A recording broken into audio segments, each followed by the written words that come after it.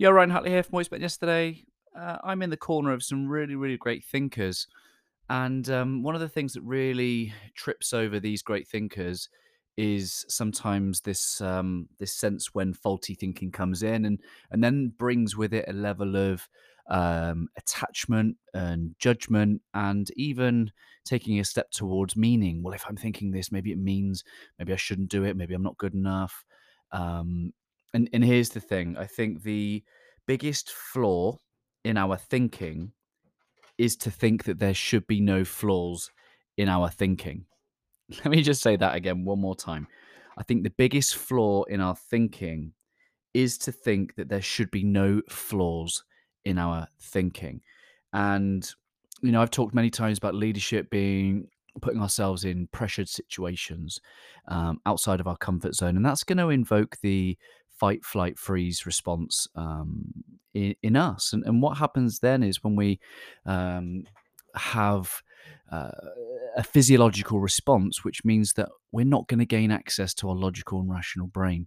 So we are literally reacting rather than using our thoughtful, pragmatic, intellectual, strategic, evidence-based ability to respond.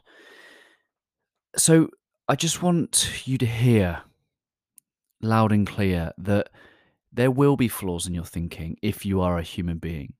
If you are subject to certain um, environments and to certain pressures, of course, your body is going to physiologically respond in a certain way, let alone if there have been traumatic experiences in your life, maybe counterproductive people and influences and situations. Maybe life has given you an understanding that is far from supportive of the life that you want to live. And step number one is just acceptance. Acceptance of the flawed human being that you are, and allow yourself to revel in the messiness of what it means to be a human being. Nobody is without flaws in their thinking.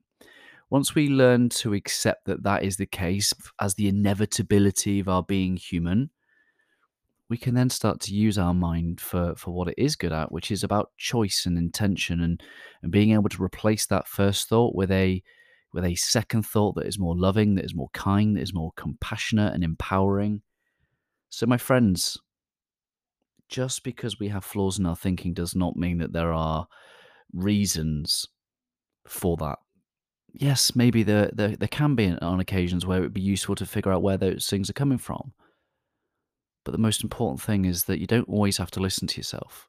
You don't always have to listen to those faulty thoughts that we have every now and again. Instead, take a step back, learn to observe them, accept them as a product and a manifestation of being what it means to be a flawed human being, and then enjoy the process of being able to talk to yourself rather than listen to yourself, and to replace those faulty thoughts with something that is more loving, kind, compassionate, empowering, curious.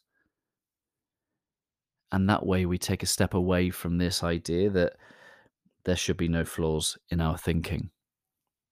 Hope this helps. Hope this relieves you in some way of maybe that criticism of self, that judgment of self.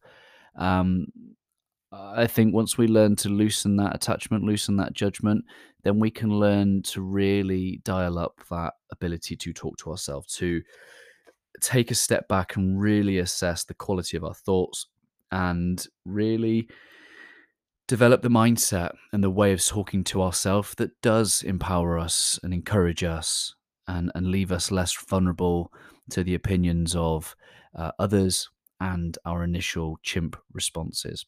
Hope this helps in some way. Keep leading, and just know that the biggest flaw in our thinking is to think that there should be no flaws in our thinking. You are human. There's a grace for that. Keep showing up, and I'll speak to you again soon. Always love.